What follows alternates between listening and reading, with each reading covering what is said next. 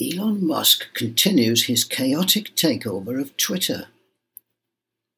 Elon Musk has finally clinched the on-off deal for Twitter, with the deal quoted as an overpriced $44 billion.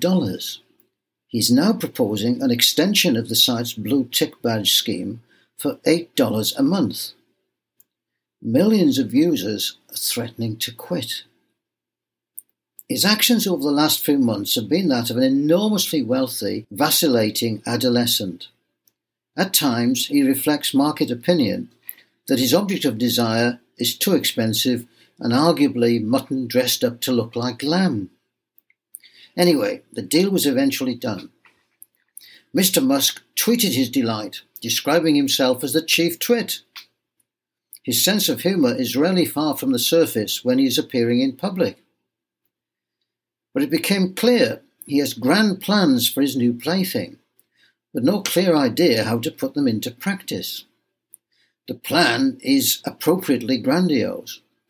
Something about enhancing humankind by liberating voices in the global town square. His immediate reactions were to fire the top team of Twitter, bringing in his own firefighters.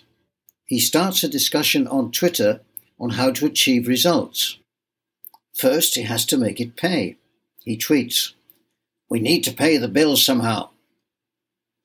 Partly by cleaning up the site from an unknown number of bots and false accounts. He starts a Twitter debate in which his original idea was for a $20 a head payment. This was eventually fixed at $8. Millions of users currently using the site for free were outraged. They include myself. Undeterred by the protests, he brings the debate to a close. Twitter's current lords and peasants system for who has or doesn't have a blue checkmark is bullshit. Power to the people. Blue for $8 a month. That's how this bad boy does business, folks. His initial target is to expand the current blue tick badge scheme. At present, the scheme protects public authorities such as government departments, from fake sites. It also caters for celebrity tweeters from politics, show business, and the arts. Improvements to the scheme had already begun under Twitter's earlier owners. Doubts are being raised beyond those of the furious peasants like myself, who currently pay nothing. An examination by Verified Handles, a site dedicated to facts and carefully examined opinion, states, "Even to non-verified users, this is a significant change from any verification schemes in the past. I'm familiar with similar sites that use paid verification as a means to support development. Twitter will need to change its revenue model as advertisers leave the platform. Musk has publicly stated he wants recurring paid customers to make up half of the company's revenue.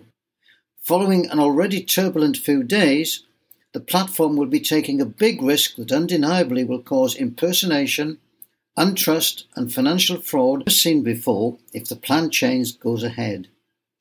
This will cause more disruption than the 2020 account hijack, where 130 Verified accounts were hacked and used to promote a Bitcoin scam."